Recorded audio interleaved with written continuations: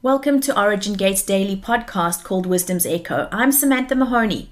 I've been doing a series on generational inheritance over the last few weeks, and one of the comments that I made that may have got somebody's hair to stand up on edge is I said that most of the curses that are pronounced on us is actually from God. We go around and we say, the devil is attacking me because I'm experiencing all this stuff, but actually it is God that has pronounced the majority of the curses. Of course, Satan, there is curses that come from witchcraft and those kinds of things, but I want to just spend today, maybe just these 15 minutes, going through what the Bible actually says about curses and how they play out in our lives. So the very first time a curse is mentioned comes from Genesis 3:14, and it is the first time that Adam sinned. God curses the serpent, but different things as well. And I'll just read it to you. It says, "So the Lord God said to the serpent, because you have done this, you are cursed more than the cattle and more than every beast of the field. On your belly you shall go and you shall eat the dust all the days of your life."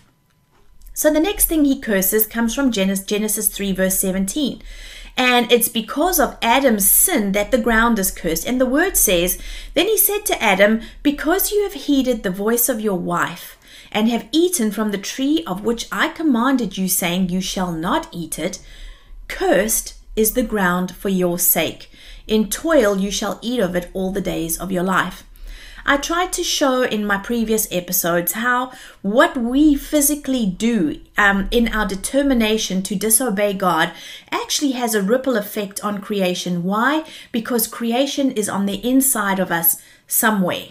And we see that very clearly here in Genesis 3:17, where it says, because you did this and because you disobeyed me, now the ground is cursed. The next time a curse is mentioned comes from Genesis 4:11, and it's when Cain spills Abel's blood. And now the earth curses Cain. And this is what it says, "So now you are cursed from the earth." So you see how that worked. We see Adam sinning and the earth is cursed. Now when blood is spilt and it drips into the ground, it says you're cursed from the earth, which has opened its mouth to receive your brother's blood from your hand. We also see Genesis 8:21, after the flood. Noah offers the sacrifice. Its aroma is pleasing to God. And it was at this time that God promised not to curse the ground again because of man. And he says he wouldn't destroy every living thing either.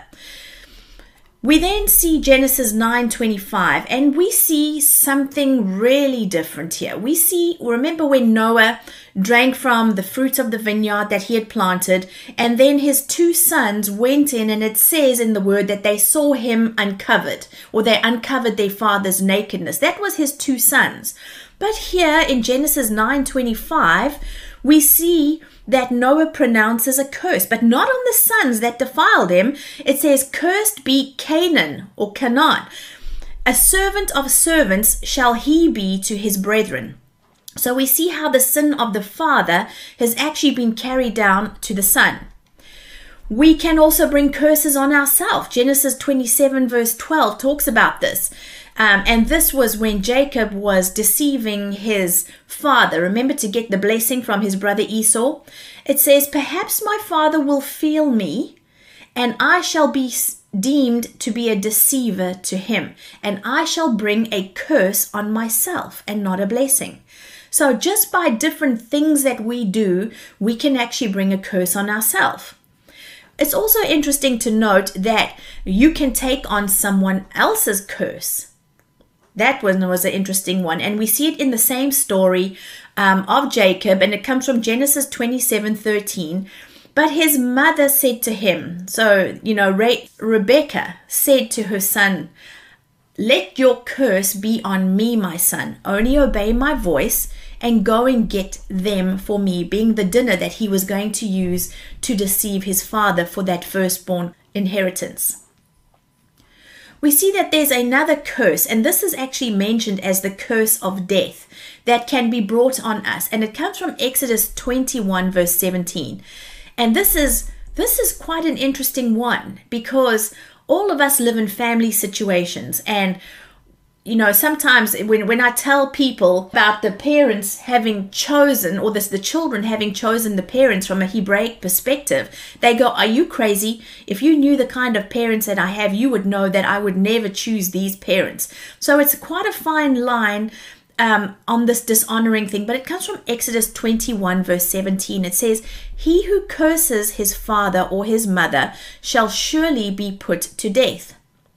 Leviticus 29 says, "For everyone who curses his father or his mother, he shall be put to death. He has cursed his father or his mother, and his blood shall be upon him."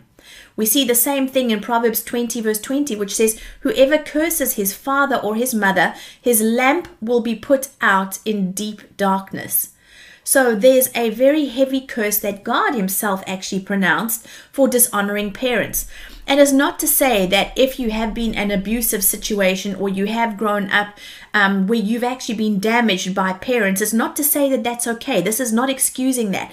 But just watching your heart, because they are still the ones who brought you into this earth, who gave you life.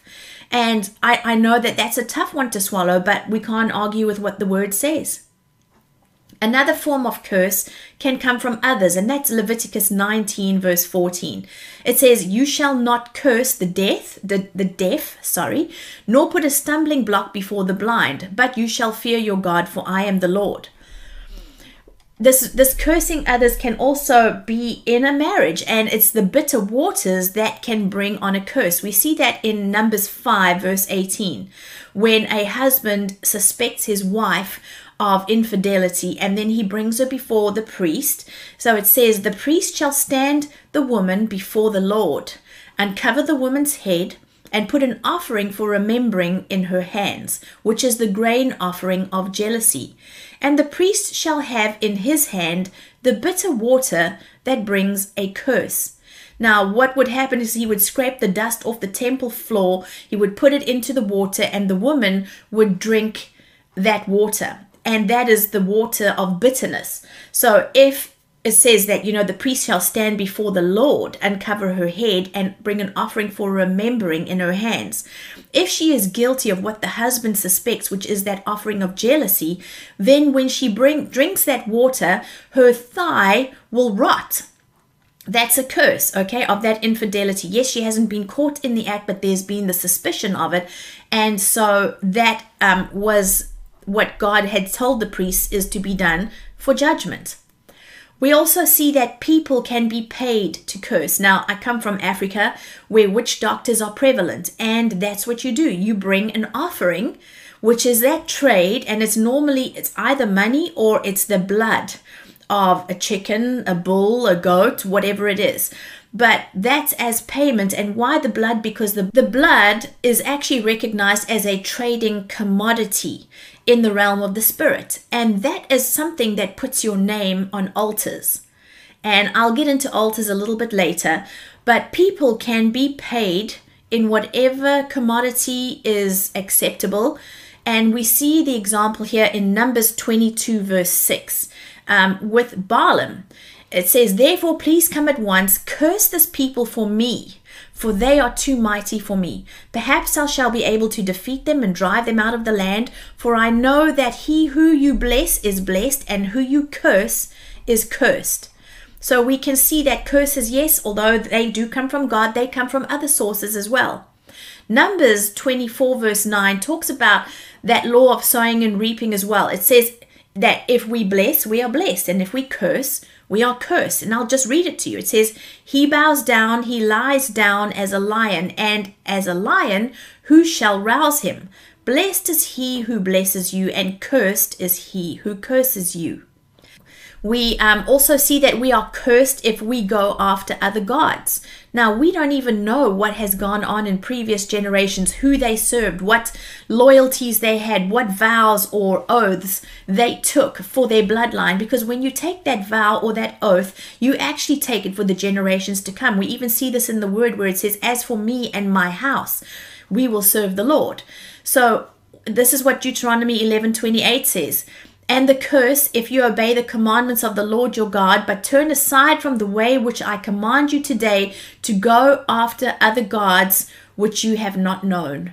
So there's a curse that comes from following other gods. Now, at the moment, I am studying to become a healing codes practitioner. And my mentor was explaining to me what that bowing down of the heart is, which is fascinating because we talk about different things that affect me and, that I deal with, because pretty much all of my practice is on myself and on my own personal issues, my own bloodline issues. And she said anything that makes your heart bow down. We were speaking about fear at that time. That fear is actually the root of all of our negative reactions. And why do you respond the way that you do out of fear? It's because your heart is actually bowed down. It's stooped down to something else. I mean, who is greater than God, for goodness sake? Nobody. And no thing. And so when there's something that can make your heart bow in that fear or that trembling, because we're supposed to have that fear and awe of God, that is considered an idol. You can choose whether you go after blessings or curses. Now, it's like a no-brainer. Why on earth would you go after curses? But we do, right? Deuteronomy 11:29 says, "Now it shall be, when the Lord your God has brought you into the land which you go to possess, that you shall put the blessing on Mount Gerizim and the curse on Mount Ebal." And then the people were told, now choose this day, blessings or curses, and half of the tribes were split to go up to Mount Ebal and half of them up to Mount Gerizim, because they had to choose, which mountain that they would go to. There's a precedent for curses to be changed into blessings, and that comes from Deuteronomy 23 verse 5. It says, "Nevertheless, the Lord your God would not listen to Balaam, but the Lord your God turned the curse into a blessing for you, because the Lord your God loves you." And this is quite a awesome strategy if you're thinking about it. Because we've learned, I've just shared with you how others can curse you or be paid to curse you. You don't even know what's out there, but you are sitting under this thing that speaks over you. And so why not take the strategy in the word where Balaam was actually paid to curse, but it said God turned that curse into a blessing. He couldn't do anything but bless. And so, when we pray and say, "Father, anywhere that my name is used in conversation, in an email, over a cup of tea where I'm discussed, and people are speaking curses over my life, would you cause their tongue and what it is that they're speaking over me to be a blessing so that they cannot help but bless me?" I mean, there's the strategy right there. It's amazing. Another curse, Deuteronomy 27 verse 15, it says that the one who makes carved or molded images and sets it up in secret. And I'll just read that again. "Cursed is the one who makes a carved or molded image, an abomination to the Lord, the work of the hands of a craftsman, and sets it up in secret." And all the people shall say, Amen. I've spoken about this one already, but Deuteronomy 27:16, the one who treats his parents with contempt is cursed. So yes, this one, we just can't seem to get away with it. What are we going to do about the issues that we have in our heart? It's the unforgiveness, is the bitterness. It's the poison that you are drinking to punish somebody else. And so, yes, it's not to say that when you forgive somebody that you've wiped it clean as though it didn't happen and you go back to relationships as they used to be. It's not saying that at all. But that forgiveness, releasing that forgiveness and that bitterness and that contempt and that resentment is actually freeing for you. We know what stress does on the body. And so we could see even that as bearing the curse of this bitterness, contempt, or unforgiveness towards somebody else. Your body goes into fight or flight mode. Your organs stop working. Disease comes in from all of the stress in your body. So yes, you bear that curse of a disease from unforgiveness. Do you want to know something really interesting? Unforgiveness is actually classified in medical books as a disease. That's fascinating because it distresses the musculoskeletal system. It produces headaches, stomach aches, joint aches, decreased blood flow. It reduces the supply of oxygen and nutrients to the cell. It's responsible for arthritis, impaired digestion. But anyway, that's just a little side note. So let's set our hearts to begin to forgive those who have harmed us, and hand them over to the Lord. I mean, He was there. He knows all three sides of the story, however flat you make a pancake, there's still two sides to it, So give it to God and let Him deal with it in His perfect justice and mercy. Deuteronomy 27:17 says, one who moves a landmark is cursed. Deuteronomy 27:18 says, cursed is the one who makes the blind to wander off the road. Can you hear that these things, and we wouldn't even give it a second thought. Probably we wouldn't even be aware of it. But it says that cursed is the one who does these things. Deuteronomy 27:19, the one who perverts justice for the alien, the fatherless, and the widow is cursed. Deuteronomy 27:20, cursed is the one involved in incest. So these are, predominantly, yes, I've read a few where others have been involved, but they are predominantly from God. We haven't even seen the devil in any of these so far. Another one says, let me see what else. Deuteronomy 27:21, the one involved in bestiality is cursed, who lies with any kind of animal. And it says, all the people shall say amen, which means they agreed to this. Another one says, he who attacks his neighbor secretly. Deuteronomy 27:24. In fact, all of these are coming out of Deuteronomy, which are the blessings and the curses. I'm going to look at the blessings in another time. But I wanted to show you and prove to you how the majority of these curses come from God. Deuteronomy 27:25, the one who takes a bribe to kill an innocent person. Another one says, the one who does not observe all the words of the law by observing them. And I know that Yeshua has come and He's taken on that law, but there are still things that are not okay with God. Deuteronomy 28:15 says, there are curses for disobedience to Him. It says, it shall come to pass if you do not obey the voice of the Lord your God to observe fully all His commands and His statutes which I command you, then all these curses will come upon you and overtake you. And it says, you'll be cursed in the city, cursed in your country, cursed in your basket and your kneading bowl, cursed in the fruit of your body and in the produce of your land, the increase of your cattle. Cursed will you be when you come in and when you go out. It says you cannot expect to have peace while we follow lusts of the flesh. Deuteronomy 29:19 says that. Deuteronomy 37 also says curses will be put on our enemies and those who hate and persecute us. But that's the Lord that does that, because it says also the Lord your God will put these curses on your enemy. So you don't even have to worry about all that kind of stuff. He's got it covered. He is just and He is righteous. He has mercy and love going before Him. It's best we leave this in His court, right?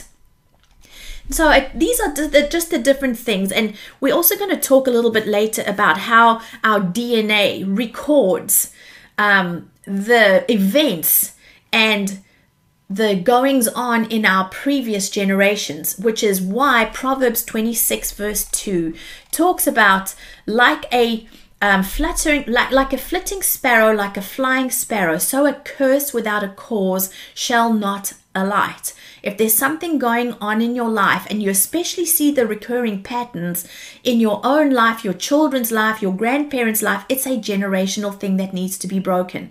So this whole point of today's podcast was just to show you that curses, the majority of them do come from God.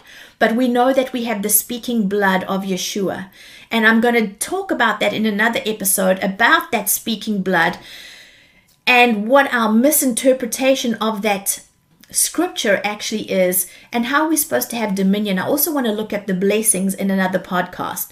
But I want to end there today, and I hope you have the most amazing day. See you next time.